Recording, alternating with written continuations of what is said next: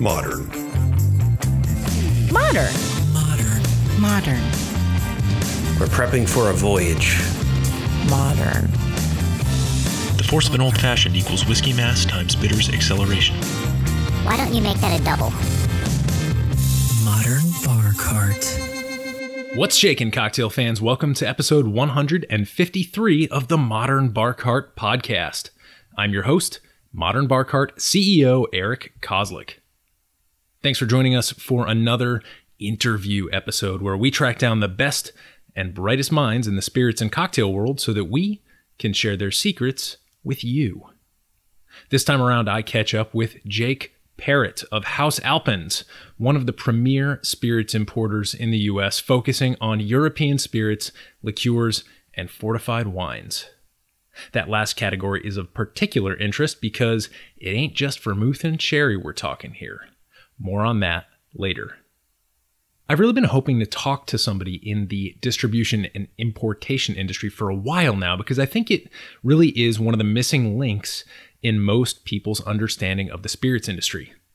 Right? It's easy to think about a bottle being created at a distillery, but how it gets to be on the shelves at your liquor store or behind your favorite cocktail bar is a detail that sort of intentionally gets swept under the rug in many cases. In this interview, we talk about what makes Haus Alpenz special in the spirits importation and distribution world. But first, let's take a quick time out so that you can make yourself a drink. This episode's featured cocktail is the Rose Cocktail. To make it, you'll need 2 ounces of French vermouth, such as Dolin, which we cover in depth later in the episode, 1 ounce of Kirschwasser, which is a cherry eau de vie. So it's going to be made out of a cherry fruit base, and it's going to be completely clear and unaged. 1 teaspoon of raspberry syrup, most popular as the key ingredient in the Clover Club cocktail. And if you're a fan of our embitterment bitters, a dash or 2 of orange or lavender would be pretty nice in this drink, at least in my opinion. Combine all these ingredients in a mixing glass with ice, stir for about 20 seconds until everything is well chilled and diluted, then strain into a stemmed cocktail glass and enjoy. There's no traditional garnish stipulated here, so I'd recommend following the lead of whichever vermouth you've chosen to use and selecting a garnish accordingly. It's interesting that the only descriptor of the vermouth that I could find in this drink recipe is French. Now, that definitely does tell us something, namely that it's a bit less sweet and often more floral than Italian vermouths, but it doesn't tell us whether we should dope a sweet vermouth or a dry vermouth, or perhaps something like a white vermouth, into this recipe. When I come up against situations like this in the cocktail world, I usually advise you to follow your heart. Which bottle do you think would pair best with Kirschwasser and raspberry syrup? In most cases, I think this is going to be a dry or occasionally a white vermouth, so if you're on the fence, opt for one of those. The Rose Cocktail is one member of Jake's impregnable quadrilateral of low-alcohol stirred drinks, so if that doozy of a title intrigues you, be sure to join us for the lightning round to find out what the other 3 members might be. So, now that you're well equipped with a sessionable yet sophisticated cocktail to speed you on your way, let's turn our attention back to the interview. In this really informative chat with Jake Parrott, National Sales Representative for spirits importer Haus Alpenz, some of the topics we cover include how Jake took a hobbyist interest in spirits and turned it into a profession, in essence, the sort of story that a lot of our listeners might find inspiring. How Haus Alpenz grew to become one of the foremost champions of spirits and fortified wines that don't often make it to the U.S. The story of Dolin Vermouth and how it changed the face of the mixed drink scene at a key moment in the cocktail renaissance. Then we conduct a 2-bottle tasting of Haus Alpenz spirits, including Pasubio Vino Amaro and Dolin Genepy. We also cover a lot of the ins and outs of the spirits importation and distribution game, including how bottles make their way to the U.S. from abroad and how various regulatory and logistical hurdles are cleared. We also talk about the fascinating oxidized and rancio wines from Spain and the south of France, what indispensable tool Jake carries on him at all times when doing demos, and much, much more. This conversation has it all: tasting notes, history, geography, culture, and some fun inside baseball that sheds light on often overlooked aspects of the spirits distribution game. Jake is a wealth of knowledge, and his palate is second to none. So I do recommend following him and Haus Alpenz on social media and calling your local liquor store to learn which of their labels are available in your neck of the woods. With that, please enjoy this excellent interview with Jake Parrott of Haus Alpenz. Jake, thanks for being on the podcast. Hey, thanks for having me. So, as we like to do here, can you just start us off by talking a little bit about who you are and what you do? So my name is Jake Parrott. I'm a national sales rep for a company called Haus Alpenz. We're importers of products and represent a wide range of stuff, both in the classic cocktail and spirits world, but also a little bit of traditional aged oxidative wines. And so before COVID time, my job was to travel and teach and help our distributors sell the breadth of our portfolio to retailers, to bars, to restaurants, and then educate every one of those types of customers on the best way to use best ways to use each product to get value out of their own world. Yeah. So I imagine that your job looks very different now. Can you talk about the road that you took to find your way to Haus Alpenz? Yeah, we'll start by saying that the drinks enthusiast community in 2005 was a very different world. It was a small community, and I started as a whiskey enthusiast, as so many people are now, and met a fellow named Bill Thomas, who, if he hasn't been on the show already, probably should be. He's the owner now of Jack Rose Dining Saloon in Washington, D.C. Back then, he owned two bourbon-themed bars, both called Bourbon, in Washington, D.C. And through him and through some contacts on the West Coast, I met Drew Colesveen at Kentucky Bourbon Distillers, or what we now call the Willett Distillery in Bardstown, and was able to, with Bill, pick a few barrels of Willett Family Estate, a couple of very famous rye barrels and some bourbon barrels. And we kept picking barrels, and we couldn't find a distributor to clear them in to DC so that mostly they could be sold at Bourbon, and a little bit sold to some retailers and some other bars. And so some of Bill's friends got together and sort of set up a small distributor to clear the product. And over time, because of Bill and my connections and some other folks' connections in the nascent cocktail scene, some other opportunities became available to represent some other product lines. We brought Aviation Gin to Washington, D.C. We brought Nissan and Le Favorite rums to Washington, D.C. And a few folks introduced us to Eric Seed of Haus Alpenz, who was at that point already getting a reputation of bringing in those lost and forgotten cocktail ingredients that we all wanted after reading books like Ted Hayes' book, Vintage Spirits and Forgotten Cocktails. And so we took him on, and that was about a year before Eric started working with Vermouth Dolin, which is sort of what turned Haus Alpenz into a bigger company, or at least a company with more turnover and sales. By 2012, my wife and I were able to make it so I could make a career change, and I went to start work for Eric. That's awesome. That's a really cool story, and there's obviously some interesting players in there. Bill from Jack Rose, obviously it's an institution here in DC. It was kind of tough to see them have to put all of their rare and expensive bottles on a fire sale to help fund their way through this situation here. But I have a feeling that they'll probably come out all right in the end. Yeah, it's not a fire sale. It's they've been getting good money and keeping their team together for it. They've started to slowly reopen the roof deck at Jack Rose. We'll see what's going on in the future. But Bill had already been working on allowing bars to sell package at retail anyway, at least in a few specific contexts. And so he was ready when this became available. Right. Well, I think maybe an interesting place to kind of dig into now would be with the product, as you mentioned, that kind of made Haus Alpenz, as you mentioned, Dolin, which most Americans would pronounce Dolin. We see these bottles kind of ubiquitously on the shelves now, which is great because that wasn't the case maybe 5 to 7 years ago.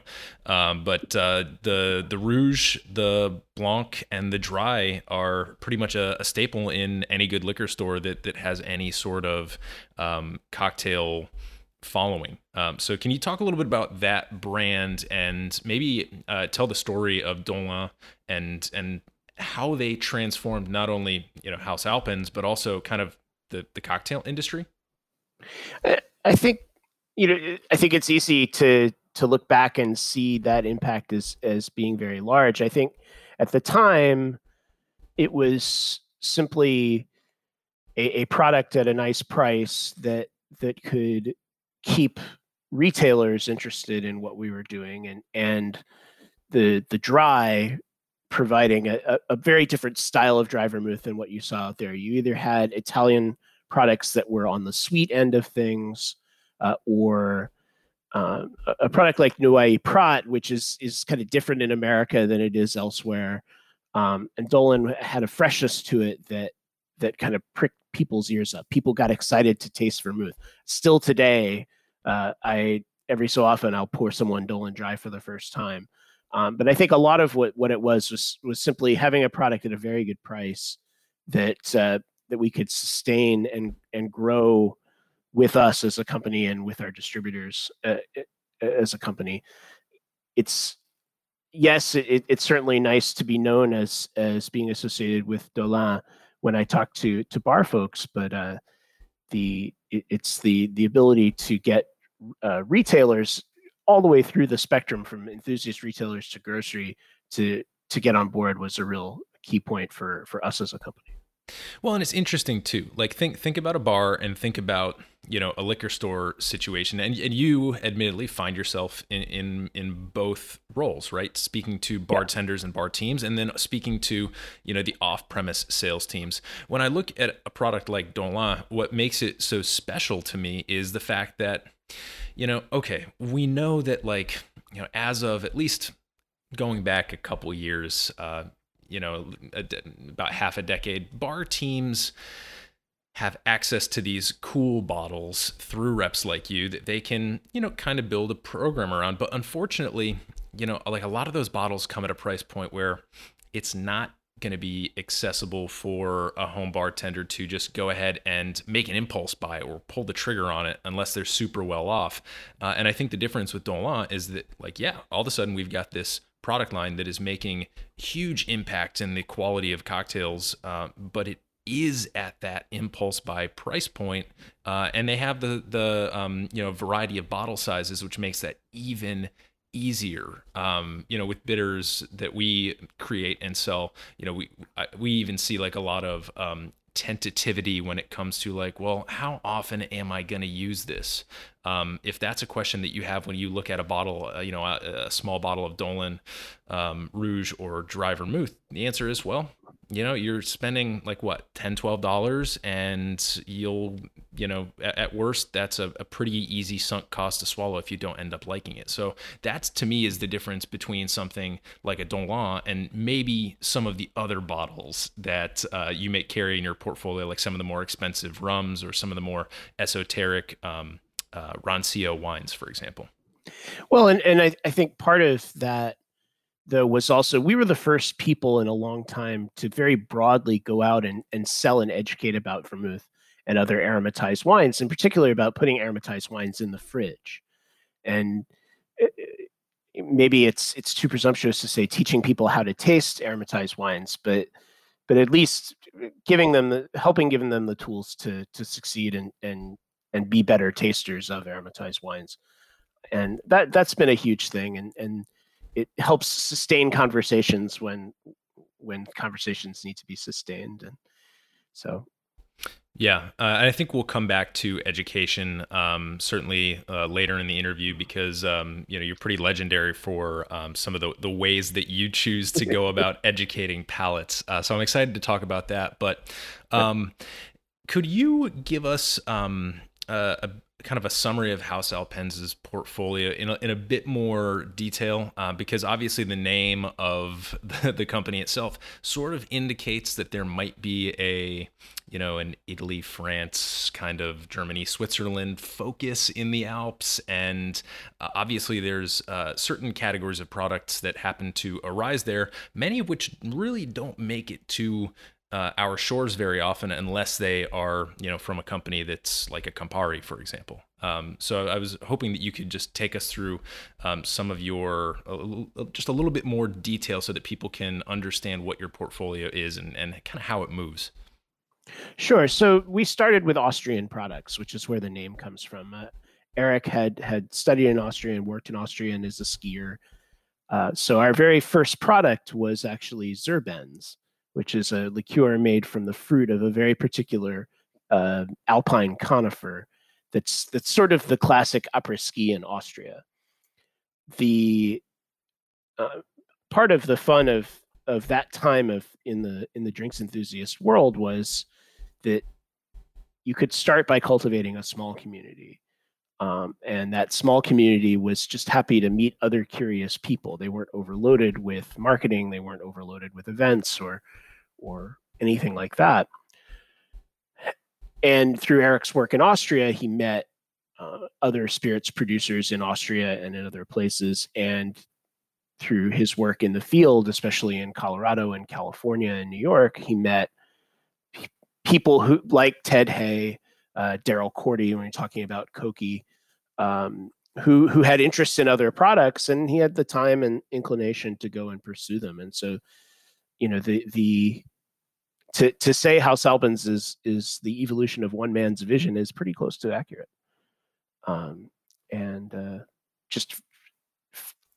We could grow with our community or with the community, both in terms of our staff, but also in terms of how much stock we would take on of a product. Right. So luckily we were able to kind of chat before this interview, and I already had a bottle of the Dolin Genepy, which is a very near and dear product to my heart. And then you hooked me up with a tip about this Pasubio Amaro. So, I like to taste on air because I think it gives people a sense of place and a sense of, just kind of like being there and imagining being able to use these products. So do you want to just do a quick little 2-bottle tasting so we can get a sense? Sure. And I'll try to do as much of the talking as possible so that there won't be too much slurp sounds. So Pasubio Vino Amaro comes from our friends at Erboristeria Cappelletti. Cappelletti is a wonderful family liqueur producer and Amaro maker. They have they don't have a still on site, but they do sell some distilled products that they make on a friend's still. And their history goes back to 1906 as sort of the local herbalist for the city of Trento. Trento is north of Verona. It's kind of the last city in Italy up the Adige until you get up to Innsbruck through the Brenner Pass and up to Innsbruck in Austria. And so matter of fact, they had a store in Trento that if you go to it today, they don't own it anymore, though a lot of their products are there. It looks like a natural pharmacist. So the Erboristeria essentially means natural pharmacist. And what Pasubio is a recipe, kind of a local expression recipe from their archives. A very typical combination in their region of wild blueberry, mugo, which is a scrub pine, kind of comes up to your hip, and you use the springtime tips, and a little bit of rhubarb root. Rhubarb root, something you see in all kinds of mountain Amari. It's smoky. If you've ever had Cappelletti's Amaro Sfumato, that's almost entirely rhubarb root. So that's quite a bit smokier. Here it's just an accent. Now this this recipe, they had made many different versions of this recipe over their history. Some spirit-based, some wine-based, some sweeter, some drier. And so we worked with them to resurrect the recipe. We got to discuss with them the choices that could be made. And so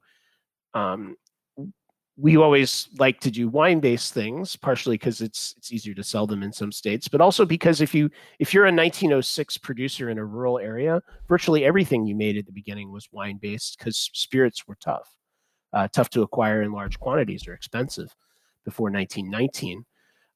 So this is wine-based. The base is Marsala. Marsala wine is not from the Alto Adige, but it is something that Cappelletti had always traded in. Been kind of the local supplier of Marsala for cooks mainly in that part of Italy. And the sugar level is relatively low compared to a lot of Italian Amari. And that's a manifestation of their palates. We're very fortunate. Maddalena Cappelletti, who looks after the business and is also kind of the nose of the establishment, she genuinely loves bitter in a way that is really helpful when you're trying to provide a bitter backbone to a cocktail here in America.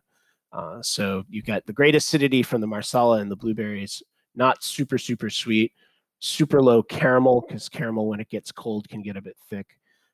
So something that's a lot of fun, and then a great old imagery and an old name from their archives. It's a beautiful flavor. It's funny. I did like a little preemptive tasting, and when I was doing that tasting, I got like a lot of, sort of oxidative, like Madeira-like notes, and so it kind of maps on with like I was completely unaware of the Marsala connection, but it makes complete sense relative to where it comes from, and I think if anybody listening has experienced Marsala in a non-cooking format, maybe that was a mistake. Right? Like you opened that bottle of Marsala that was not refrigerated on accident and decided that you were going to, take a sip and go for it. And that was probably a mistake. Or you just end up, with just a mouthful of, like, as you mentioned, the caramel, the sugar. Marsala, at least in my experience, tends to be a very sweet category and would not necessarily be my first go-to if I were to, if someone were to put a gun to my head and say, all right, design me an Amaro, I wouldn't be like, all right, bust out the Marsala. But I think it plays really well, as you mentioned, with the acidity in those blueberries, which is like a very sort of like a wildernessy alpine associative flavor.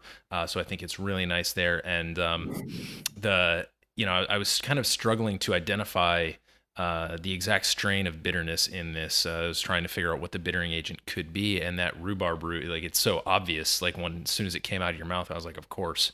But I don't think I would have been able to pull that out unless I really sat there and started comparing it to other things in my liquor cabinet. But it's beautiful, and it's only 17% ABV. Can you talk about that low ABV and maybe if there was any controversy or struggle of having that recognized as an Amaro as opposed to like a very bitter vermouth? I mean, it's not. Well, first of all, it's not a vermouth because it does have wormwood in it. So that's a very important thing that we spend a lot of time educating folks on categories of aromatized wine. In fact, I helped the folks at the Wine and Spirit Education Trust with the content for the level 3 spirits portfolio on aromatized wine. I think it helps for us in that it's not the first Vino Amaro in our portfolio. We've worked for many years with Cardamaro, which is made in Nizza Monferrato in Italy, which is bittered with Cardoon. And so I think we'd already kind of gone down the road of, hey, Amaro just means bitter. It can be wine, it can be spirit. In fact, if you go back far enough and you get rural enough, it was almost certainly wine. Yeah, well, and it goes all the way back to the Romans, in order to and farther. Yeah, to preserve anything for transport, you had to do something to it, and herbs and spices very often just ended up being the best way to do that. So, what sort of applications do you usually recommend for Pasubio, or perhaps getting into some pairings and things of that nature? We'll start with drink stuff. I think one of my team, Lee Edwards, came upon the idea of Pasubio and lemonade, which I think is pretty much perfect. What a shock! Blueberries and lemon go together. So that's definitely one that I really love. We don't have a huge tradition of fizzy lemonade or bottled fizzy lemonade here in America, which is unfortunate. But you can make it yourself. It's pretty easy. I think we've all learned in COVID time that a can of club soda costs about 25 cents. So in terms of spirits, there's a variety of ways you can go. I've used this as the bitter element in a pretty soft Negroni or Boulevardier. But I would say probably my favorite easy thing to do with it is to just mix it with wheated bourbon. Mm-hmm. Mm-hmm. You know, something on the soft side. You don't want to. A really intense bourbon might combine a bit harshly with the tannins of the blueberries. You know, these are those little itty bitty wild blueberries, not the big fat ones we get from New Jersey in the supermarket. So they've got a fair amount of structure to them in addition to sweetness and acidity. So a softer, creamier whiskey works really, really well. Mm-hmm. Yeah, and I was looking. I don't know if it was on your site or on Capoletti's site. I think it was on Haus Alpenz. You've got a couple of recommendations for it. You've got almost like a 50-50 martini, but instead of gin, you've got the Pasubio Amaro combined in equal parts with the Dolin Dry. And that's called the Little Dolomite. That's a gorgeous drink. You're kind of referencing the mountain range that separates these two regions, right? Yeah, that's from Christina Helmer up in New York. And just a really, really good example of how alcohol is not necessarily the carrier of flavor in a stirred cocktail or a built cocktail. Mm-hmm. Yeah, and just taking this cocktail that as an example here, it's 1.5 ounces of the Pasubio with 1.5 ounces of the Dolin Dry, and I love that because it is. It is both sessionable and unexpectedly complex, I think. If you were to tell me, listen, you're going to take a dry vermouth and then you're going to combine it with this Amaro that's, very low alcohol relative to what immediately jumps to your head with the word Amaro, and you're going to stir these together and you're going to, serve them up with, it says the garnish would be like maybe a thyme sprig or something like a bitter cucumber slice with the peel still left on it. I'd be like, I don't know, what else you got? But having tasted the Pasubio and being familiar with the Dolin Dry, I mean, it's just, it's got to be like a symphony in your mouth. Yeah, the Dolin Dry. We have to talk about Dolin Dry in the context of martinis usually, and one of my favorite things to say about it is add structure where structure is needed and texture where texture is needed.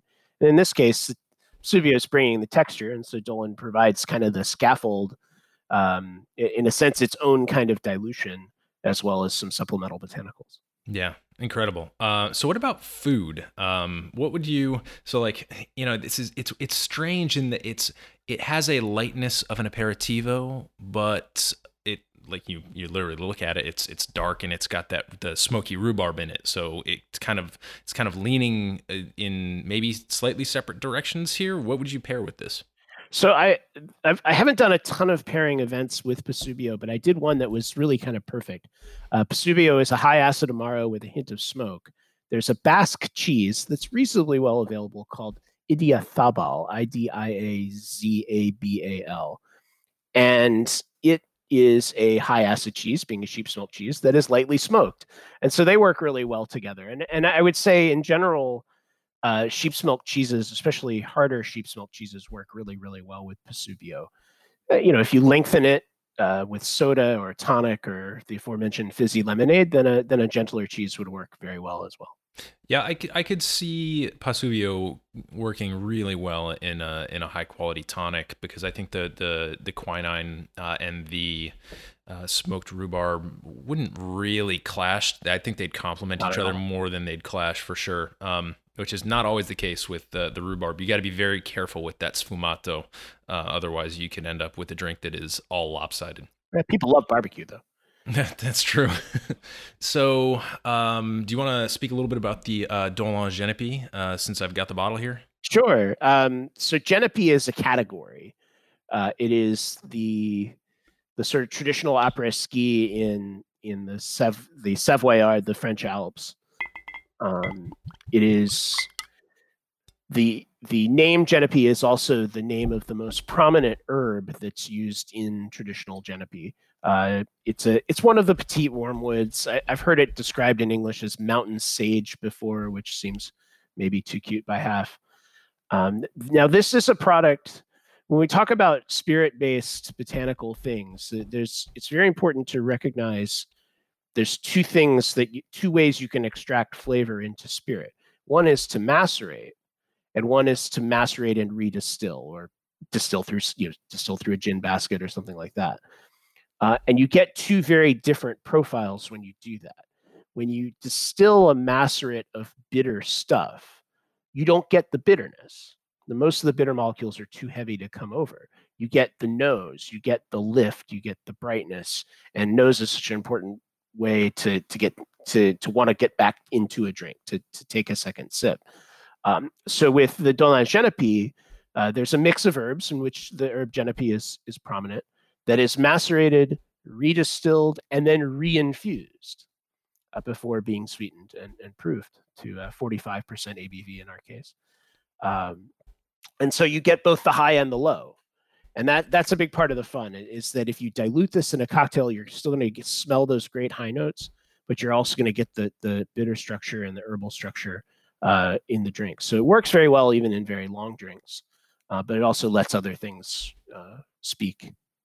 Yeah, I could see this obviously working as a substitute for chartreuse, like in a chartreuse swizzle, for example. That's like a nice long, slightly bright and refreshing drink where you could, see this working. Obviously, you've got a little bit of green, kind of green yellow or yellow greenness that kind of indicates that post-distillation maceration with the obviously something chlorophyllic, probably Genepy on both ends. Yep. And yeah, it's an herb that really doesn't make its way to the United States. I was working with a distiller friend of mine to just try and build a flavor library, and we had to, in order to find the actual Genepy, we actually had to work with a French company to get it sent over here. So it's funny that we live in such a world that seems so immediately connected. It seems like we're so global right now, and yet a lot of these products in your portfolio and a lot of the flavors and traditions wrapped up in that are very local, right? And so I guess my next question about your portfolio and the geography that connects a lot of these regions together is, I imagine you've spent a bit of time traveling to some of these places, and B, assuming that that's the case, what have you learned about like the little idiosyncrasies, or kind of like that? I think of a map of Germany pre-unification, right? There are all these little regions. They're all abutting one another, but they were all so different. Do you experience that, or do you experience more of like a kind of gradual fading of cultures and flavors into one another? I think things are different. I think one of the really obvious ones is just look at the difference between aromatized wines from France and aromatized wines from Italy, where Italian ones tend to be quite a bit sweeter. Now that's a very macro division of things, but it's just the nature of how most producers perceive their local markets. Mm-hmm. I think the strongest regional identities historically in stuff that we work with, going beyond Vermouth de Chambéry and Vermouth de Torino, which are the two protected geographic indications for Vermouth that we work in with Dolin and Koki, respectively, is to look at the world of quinquina, or aromatized wine bittered with quinine. The world of quinquina didn't really rise until the 1850s, 60s, 70s, during a time when wealth had concentrated in French cities, railroads had been built, popular media was burgeoning, and photographs for popular media back then, and so advertising and marketing and branding were these beautiful poster art, and that goes into all the way through World War I. So producers in France made quinquinas to advertise their region. Bonal tastes like the Alps, all those extra mountain flowers and roots and stuff. Beer is rich and round and very friendly, something that can be quite a crowd pleasing thing, and maybe by the beach side. The quinquinas from Mate in Corsica, using Corsican grapes to get all that extra acidity and volcanic character. Corsican citrus, which was probably the thing Corsica was best known for in France, other than Napoleon, and really a fervent way of announcing Corsica's presence in the modern France. And a lot of that kind of stuff still comes today. Same thing with Koki's aromatized wines. Koki was a winery, and so their aromatized wines would show off their wines in a way, whereas the wine base for Dolin is meant to be more delicate and more about letting the herbs show through. So those things are things that we can all relate to. Certainly anyone who is into European wines can relate to the differences in wines, but don't get me wrong, it's wonderful to travel to all these places, but you can relate to them based on things you can learn even here during Corona time. Right. And I think obviously we have, a lot of our listeners are leaning heavily into their hobby as home bartenders. So I love being able to show off some of these maybe lesser known bottles or less familiar bottles. It's really exciting to me. So as an importer, I do not often get to speak with people, kind of at you in your position in the 3-tier system. So what I'd like to do is maybe just for the education of our listeners, to be able to put you in context for like the value of what you bring to the table. Can you explain like the process that a bottle takes going from Italy or France, getting to the United States, then getting behind a bar or getting on a liquor store shelf, and like the kind of the steps that need to be negotiated in there, especially if there's a denomination of origin involved, like you were mentioning with the two, protected classifications of vermouths, for example? Yeah, the protected classifications themselves are both managed kind of internal to the industries. So because they aren't PDOs or the highest level, they don't require a bunch of independent management. So, certainly in our work in the wine world, particularly with Madeira, it's very important to get we have to get regulatory approval from what's called the IVBAM, IVBAM, to take any wine off the island. But the producer is in charge of that, and that's usually not too big a deal. I think what's the larger thing is for anything that has botanical content or anything that has a recipe, the U.S. government will want to see the formula as well as a sample of the product to run it through a pretty strict series of lab tests. There's a variety of things of chemical compounds that are simply not permitted in the U.S. in alcoholic beverages or in most anything else. Coumarin is a famous one that's why we can't have real Zubrovka here. There is still a restriction on sujone levels for which is a wormwood extractive, though those often aren't that hard to deal with. I know there's been some issues with not prominent mezcal producers, but if you go to Oaxaca, you will often hear of batches rejected for methanol because it can happen with fruit brandies too. Those fermentations are very tricky. As a matter of fact, it's well known. There's some well known fruit brandy producers that occasionally have to deal with methanol issues, and it happens, and often you can blend it away. So both there's both a paper process and a lab process to get a product approved. A label has to be approved, and so to give an example using Pasubio, we can't put on the label that it's Marsala because it is an infused product and it's not specifically regulated like something like Barolo Cinato. We can't put on the label that it's an infused, that it's a Marsala base. We say rich wine, I think, on the back label on a base of rich aged wine or something. Yep. So every bit of label text pretty much has to be approved. The government warning has to be a particular size. The words government warning have to be in bold type, etc. So there's a lot of that kind of stuff. And then it becomes, can you get a box onto a pallet and get it from point A to point B in a way that doesn't inflate the cost? So that's a lot of what Eric does now is manage the flow of orders to make sure that you, the customer, are getting the best bang for the buck out of our arranging the shipping. So we're lucky in that we don't have to consolidate between different producers very often. We get enough products from a given producer that we can fill a whole container at that producer, which helps a lot. Especially it helps with handling errors and things like that. Then you get it, but during this time, it's a little bit harder to get containers.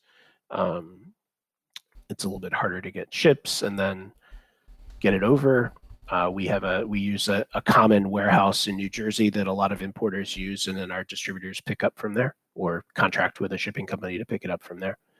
And then it's on us through both direct work, at least pre-corona direct work, and work through our website and other marketing avenues to raise awareness of a product, try to give folks a reason to want to taste it or try it, and several different ways to use it. It's really important in our portfolio that we bring in products that are versatile and be able to show that versatility in a substantive way. Yeah.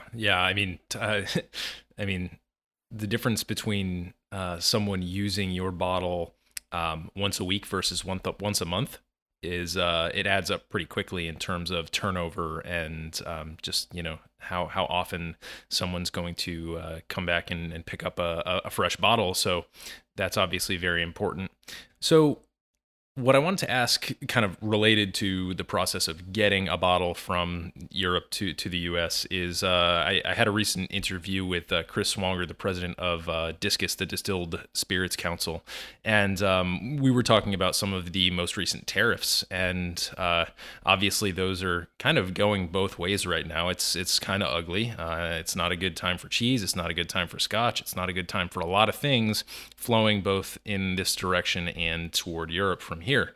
So were your portfolio companies affected in this way? And I guess if so, is there a plan or a hope that things will get better or get normalized?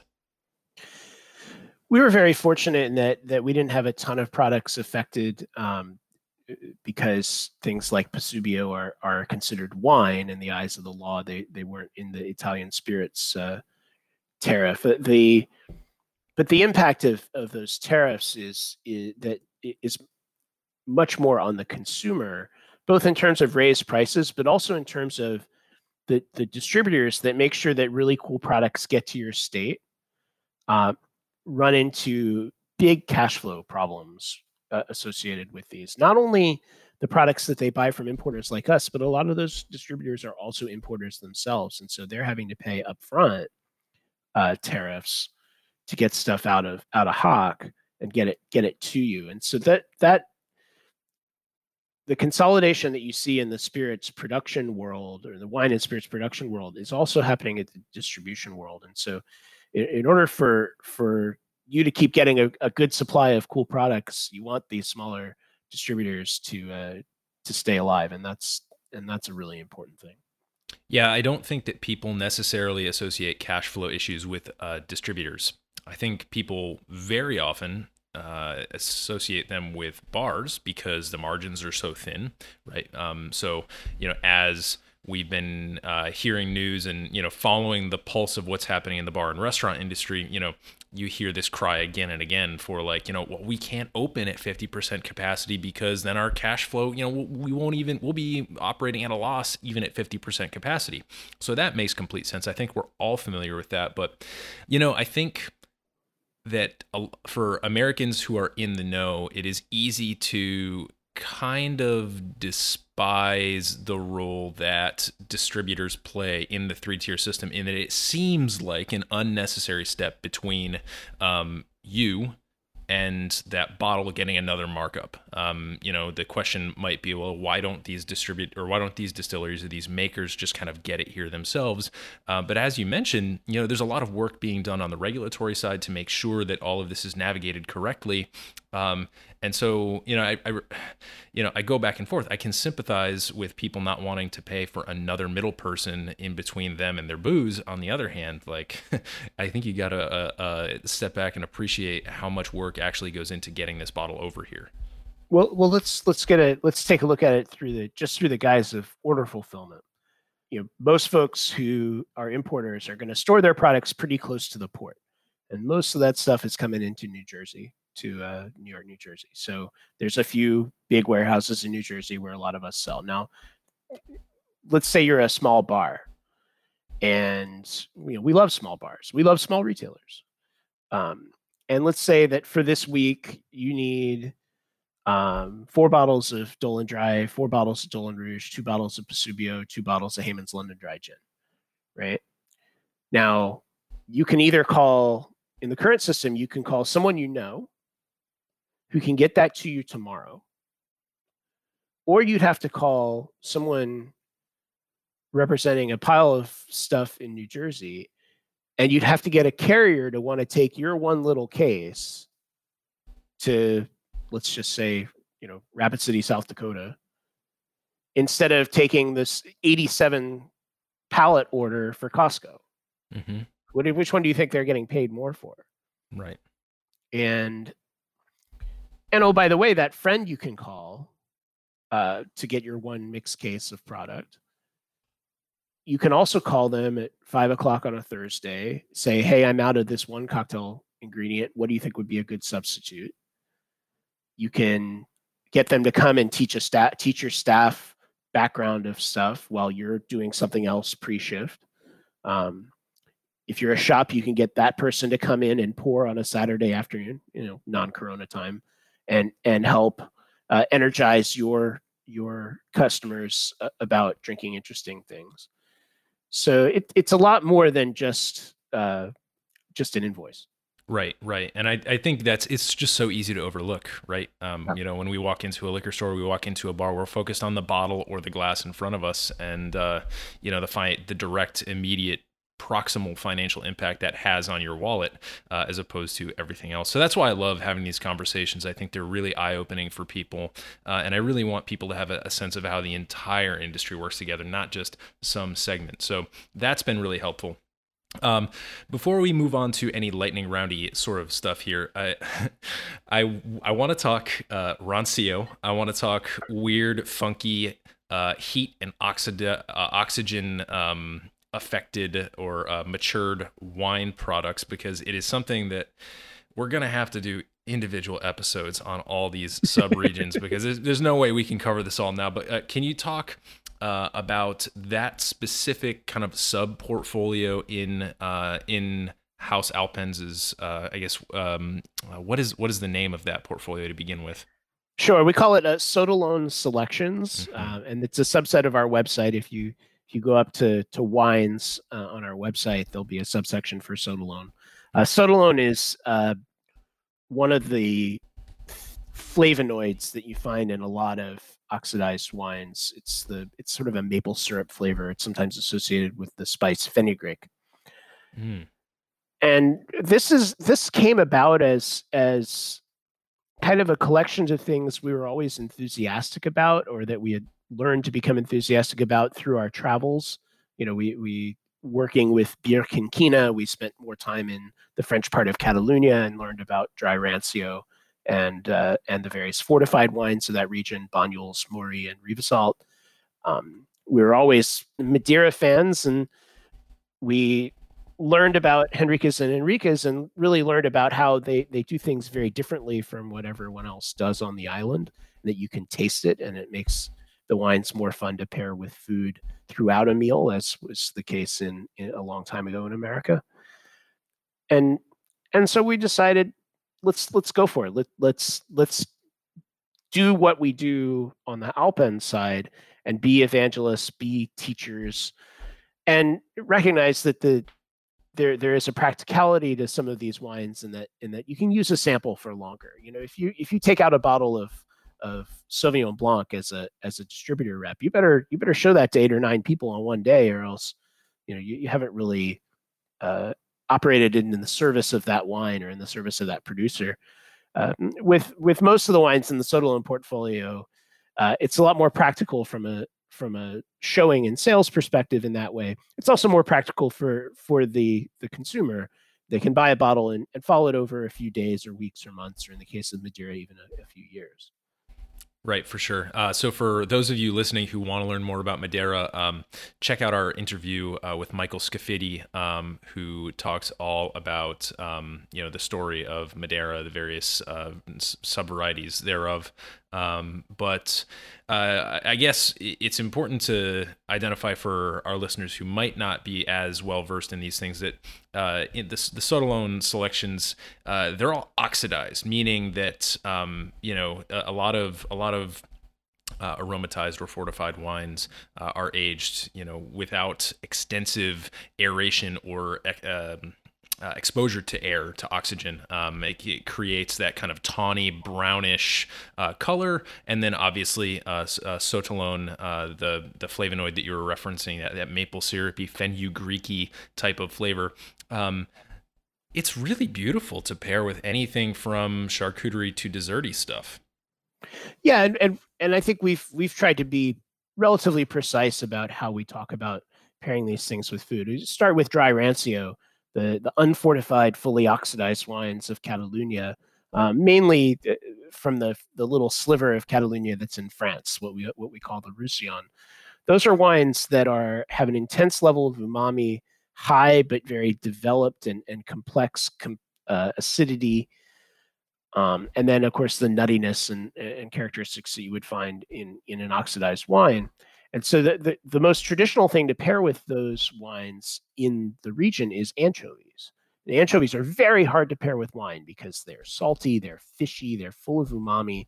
They trot on a lot of what we call normal wines or reductive wines. But rancio wines work with pretty much anything salty. The salt will kind of cause the wine to express more richly on the palate, but the acid of the wine will cleanse the palate of the intense fat and protein that you sometimes find in those kind of foods. In the world of Madeira, remember that Madeira can go from very dry to very sweet. But I think one of the things where H&H's wines are so different is because they make and blend their wines to be about the full expression of the acidity. They don't put in a young wine in a blend labeled 10 years old. Every drop of it is at least 10 years old. They don't put any red grape Madeira into wines that are labeled as coming from a white grape. The allowance is 15%, but by not doing so, you don't get any of that extra rich red grape texture in those wines. And so a Cercial from H&H actually goes really well with oysters, which is the traditional American pairing for oysters, a Cercial Madeira. The Verdalho Madeiras work so well with richer fish dishes or chicken, or I find they go with very profound, hard cow's milk cheeses. And so a lot of this information is on our website, but it's also when you talk to us, we've been through it, and we often will show, don't tell those kind of conversations. I'd much rather show you that Coqui Vermouth de Torino goes with salami, or even that a rancio wine goes with anchovies. They make Tupperware that screws closed, so you don't get the fishy smell in your bag so badly. I'd rather show you that than tell you that. Yeah, and in researching for these interviews, sometimes you come across interesting articles, and there happens to be an article that features your tool of choice when going out and plying your trade. So can you talk a little bit about your tool of choice? And I loved reading that article. I was cracking up. So as I imagine most of you out there who have ever made drinks for yourself or other people offsite, I have a sheathed bar knife. Mine is by Kunrikon, which I can buy at my local Wegmans. And it allows me to travel with a knife in my check luggage without being too worried about stick in myself when I'm unpacking. And it allows me, when I'm setting up for a tasting, to prepare either citrus peels, if I'm talking about spritzes or those sorts of garnishes, or snacks. Again, a lot of this is pre-Corona. I don't know how well communal snacks are going to go over for a while post-Corona, but I can cut up a nice mild Alpine cheese to go with a Blanc Vermouth, or slice a salami, and I often use American producers such as Oli or Olympia Provisions, I guess they're called now, to go with a big intense vermouth, red vermouth, and it's a variety. Do it for a variety of reasons. One, it's a way of talking about versatility, that these things aren't just for cocktails or aren't just for one specific purpose.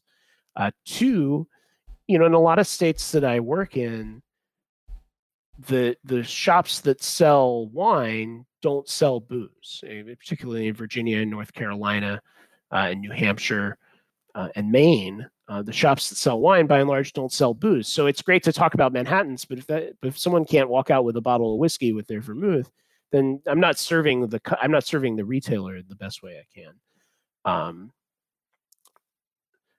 And last is it's fun. It's fun. It's different. It's context, and it's, you're not making someone daydream. You're giving someone something to eat. Yeah, and I think it's nice also to be able to have something to do, to actually have a little manual task to do, because people, I think, feel less freaked out about kind of checking out what you're doing if you're not just sitting there with your arms folded looking at them. But hey, who knows? I mean, maybe you can still do what you do, but you'll just need to partner with a commercial kitchen to make you a little Lunchables style thing, and just you roll out your little red wagon like a soccer mom and start throwing out Lunchables, and pair it with your Haus Alpenz portfolio.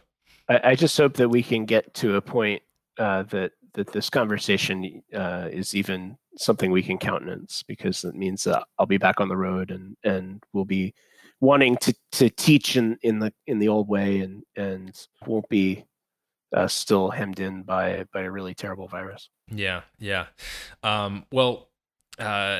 I hesitate to get into rancio, so we won't do that. It's just too big of a subject. So I guess I'll just wrap up this main portion of the interview by asking, is there anything else you'd like to share with our listeners about Haus Alpenz, about kind of the state of the union of things now, or about things to get excited about in terms of spirits or aromatized wines?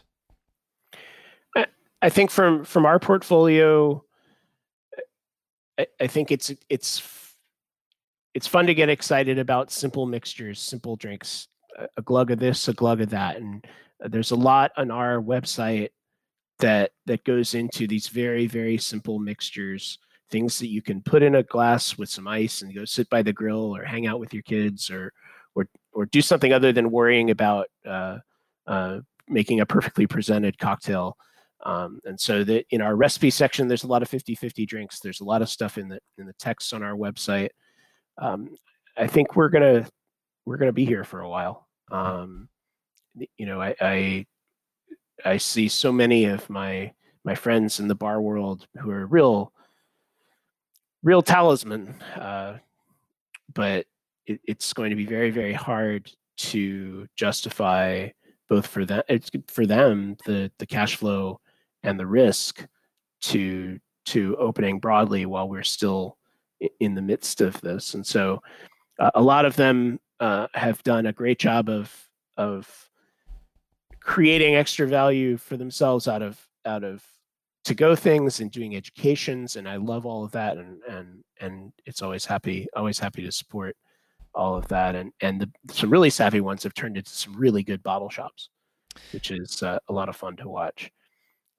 Yeah, it's still very much up in the air, but one of the things that I do really love about your site, we've referenced it sort of in passing as we've been talking, but you do have, with the descriptions of the selections that you offer, you do have really good pairing notes there. And Yeah. I think especially for these slightly more esoteric or less common, at least here in the States, bottles, I think that's really important because, I think I have a decent palate and I still find myself, pulling out the flavor Bible on a weekly basis, or, when I'm trying to, build a cocktail, I always go to the manufacturer's site and see at least see where they're starting to recommend things. So, for people who are now, let's assume that you've drunk down your liquor cabinet a little since this has all gotten started and you're looking to replenish.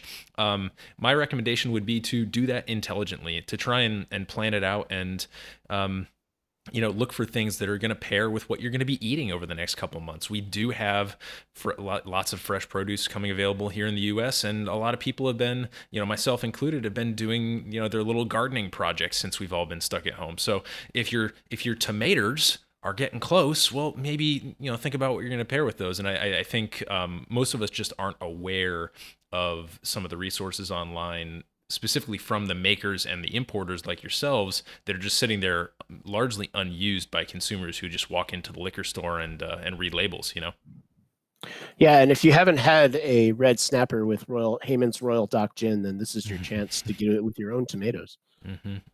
Yeah, the red snapper being sort of a ginny Bloody Mary take for those who aren't familiar. So, Jake, are you ready to jump into some lightning round questions here? Sure. All right. What is your favorite cocktail? And if you don't have a favorite of all time, what's something you've more recently fallen in love with? So I think a lot of folks who have met me out there know my love of low alcohol stirred cocktails, and so I'm not gonna take it down to one, but I will occasionally refer to 4 drinks as the impregnable quadrilateral of low alcohol stirred drinks. It's the Adonis, which is a sherry and red vermouth stirred drink. The Bamboo, which I firmly believe is Vino or Manzanilla and dry vermouth. The Chrysanthemum, which is dry vermouth Benedictine absinthe. And the Rose, which is dry vermouth Kirschwasser raspberry syrup. And those are 4 drinks that are really, really fun to talk about, to drink, and they get you ready for dinner in a wonderful way. Yeah, I think especially the two, the first two you mentioned, the Bamboo and the Adonis, are pretty easy and accessible. You can create them exclusively using Haus Alpenz's offerings. Do you offer a Kirschwasser? No, and I mean the Adonis and Bamboo, as stated, are sherry drinks, and we don't import any sherry or Manzanilla or Montilla or Cordoba or. But I mean, certainly people do variations using dry rancio as the base for those 2 drinks. We don't import a Kirschwasser. There are quite a few good ones in the market, including some made here in America. Don't get too worried about using too much of it. You don't need much more than 3/4 of an ounce in that drink of a good Kirschwasser. And remember that raspberry syrup. Certainly it's nice to make your own raspberry syrup, but the raspberry syrup in cocktails of the time would have been similar to the raspberry syrup used to flavor medications. So if you make a batch with frozen raspberries and you keep it in the freezer and use it several months later, it's still going to be fine. Yeah, sure. Cool. All right, next question. If you were a cocktail ingredient, what would you be and why? Oh, geez. I guess Quinquina. Quinquina is a bit maligned or misunderstood. People think it's vermouth. Quinquina has a particular history of and expressiveness. Quinquina works in some ways like vermouth, but in many ways not like vermouth. It's a little. You have to kind of get into it to really explore it. And so that's something, I don't know if I would personify that, but it's certainly something that intrigues me in a particular way. Yeah, it's fascinating hearing you speak earlier about how the rise of the Quinquina kind of was aided and abetted by some of the new media at the time. So I'll definitely have to do a little bit more research on that. And obviously, it is not a category that is super prevalent here in the US. So again, that might be something where people need to go a little bit farther afield to actually do the research. All right. Well, moving on then. If you could have a cocktail with anyone in the world, past or present, who would that be? Where would you go? What would you drink? Just kind of paint us a little picture. Gosh, I mean, there's a technical answer to that question. I'd like to I'd like to meet the first person who got famous in ancient Rome for making vermouth. You know, the Greeks were doing it. We're adding wormwood to wine, but the Romans made it kind of a societal thing, and of course we would drink their vermouth. In terms of a historic answer, I've always been fascinated by the history of gastronomy in the city of Lyon in France, and so much of it is driven by the very famous chef La Mère Brasier, who was sort of the woman who held an iron fist over the restaurants of Lyon back at the beginning of the 20th century. And I would like to know what she has for breakfast on an off day and what she's drinking with it. Nice. Yeah, Lyon's a very, very important city in that regard, and you know, it's a shame that most people, when they visit, end up going to, you know, Paris and Normandy and sort of like the western regions of France, but don't always make it to those internal non-coastal cities where there's just so much beautiful culture around the things to eat and drink. So what's a common or well, this might be tricky. Dang, I just happened to ask this question to all the people who have incredibly wide experience tasting. But is there a common or traditional cocktail ingredient that comes to mind that you've never tasted, and if so, why? You know, I've never tasted Arak from Sri Lanka. Okay, coconut spirit. There is one that's commercialized in the UK just under the name Ceylon Arak. You know, the word Arak just means booze in pretty much every language in the world in some way, shape, or form. And so we work with a cane spirit from what we now call Indonesia called Batavia Arak.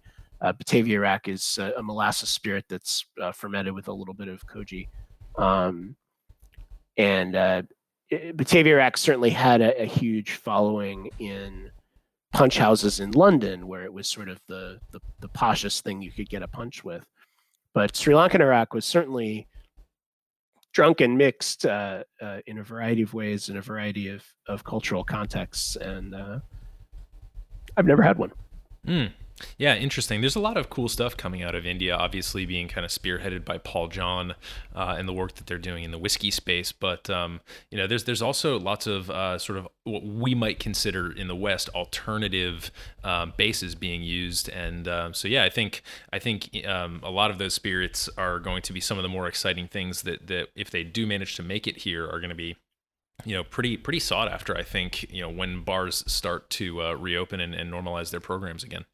Well, if the quality is there and the price is there, I mean, there is a practicality to this business, which is unavoidable. Right. All right, last big question. What's an unusual or controversial view or belief that you hold in the spirits and cocktail world? I like a lot of dilution in brown spirit cocktails. I think that, you know, if you go back in the history of brown spirits, and particularly whiskey for cocktails, back in the day when all the classic whiskey cocktails were written, those whiskeys were older whiskeys that had, in almost every case, a lower barrel entry proof and raised in barrels of much older wood that had been weathered a lot more before it was made into a barrel. And so the wood expression in those whiskeys was much rounder, more complex, less tannic, less lignant, you know, almost getting with extra age a little bit, even bit of an umami effect. And so those whiskeys just tasted different cold and much more supple cold than most of the whiskeys today that we can afford to mix with. And so if you take the same proportions and the same mixing technique, you're going to get a drink that's a lot more tannic today, or lignic. Lignan's the word for wood tannins. You're going to get a drink that's much harsher on the palate than you would have gotten 120, 140 years ago. Yep, and that's, at the same time, though, the only other really tannic thing that we drink is red wine, and you don't serve red wine ice cold. And so I always sort of think for brown spirit drinks, more dilution, which you can't do with ice. At some point, you just have to add water. and a warmer drinking temperature, not ice cold, not worrying about getting those drinks ice cold. Get the dilution right and get the dilution enough. And the cocktail will dance across your palate. It might become more liquid. You actually drink it faster and you'll be more refreshed by it and you'll be ready to move on to dinner or a next drink or whatnot. You'll taste the whiskey more. You'll taste the other ingredients more. But that's a hard thing, especially in the on-premise world where people expect a bar person to put everything in a mixing glass with ice, stir it, strain it, and set it forth, and it's supposed to be exactly perfect right then. Mm-hmm, exactly. It's interesting to think about the idea of a refreshing old-fashioned or the idea of the old-fashioned as being something that you might drink before dinner versus after dinner. And I love the impulse to consider what might have been different about the spirits and cocktails being drunk in the mid 19th century compared to what we've got today. Because I think if you skip that step, it turns into a bit of a navel gazing practice in that you're like, well, of course you're going to agree with yourself, right? So I love that gesture toward context, and I think that's one of the things that makes you a particularly effective and compelling educator. Well, that's very kind of you to say. I mean, I would say you can very easily go overboard in this conversation. I think that today, even though there's a lot of gins today that don't really work in traditional cocktails and that there's a whole business associated with those kind of gins, I think the best of traditional gins today are as good as they've ever been. We're very fortunate to represent some of those in Hayman's and work incredibly well in traditional cocktails across the canon of traditional cocktails. But I think that the brown spirit world, I think we're so used to seeing a Manhattan or a drink like that as having to be this punchy thing that we sort of lose sight of. Well, okay, you've been served a Manhattan. Now, are you going to drink it or are you going to sit there and wait for it to warm up? Yeah, exactly. Well, Jake, this has been an absolute pleasure. Can you just wrap us up and take us home here by letting folks know where they can connect with you and with Haus Alpenz, both on social media and on the interwebs? Sure. Our website is alpenz.com, although hausalpenz.com does redirect. We are at Haus Alpenz on Instagram, Facebook, and Twitter. On Instagram and Facebook, we are at Sodalone Selections for more info on the oxidative side of our book. And my Instagram is Jake H. Parrott, 2 R's, 2 T's. I still have a Twitter, but I don't really use it very much. Samesies. Well, Jake, this has been a lot of fun. Of course, I would, as long as it's legal to do so, in a world where it would be legal to do so, I would encourage people to go out and check out the Haus Alpenz portfolio at your favorite establishments, whether on premise or off premise. And those are our words in the industry for bars and restaurants versus liquor stores. And otherwise, just thank you so much for your time and your expertise. Thanks for having me.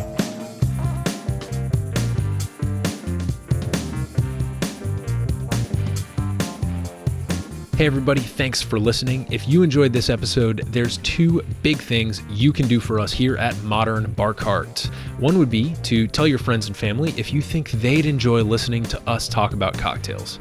And if they don't download podcasts, they can always stream our episodes on their desktop directly from the show notes page at modernbarcart.com.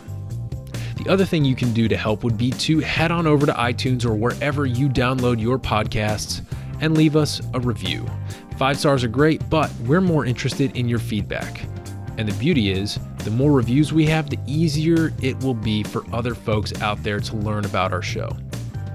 We're trying to start a cocktail revolution here, and by spreading the word, you're helping us fight the good fight. You can always reach us by emailing podcast@modernbarcart.com if you're looking for cocktail or bartending advice, or if you're a pro who would like to pull up a mic and be interviewed for all to hear.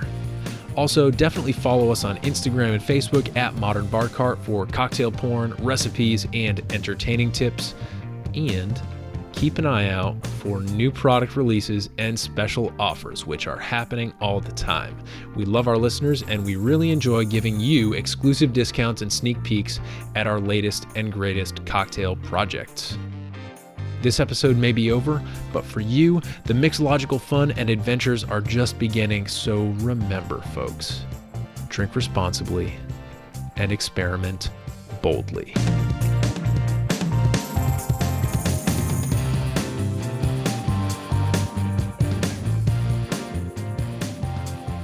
This episode was made possible with editing and production assistance by Samantha Reed, oxidized and low-proof spirits and high-octane flavor courtesy of Jake Parrott and Haus Alpenz, and a little bit of interview magic by yours truly.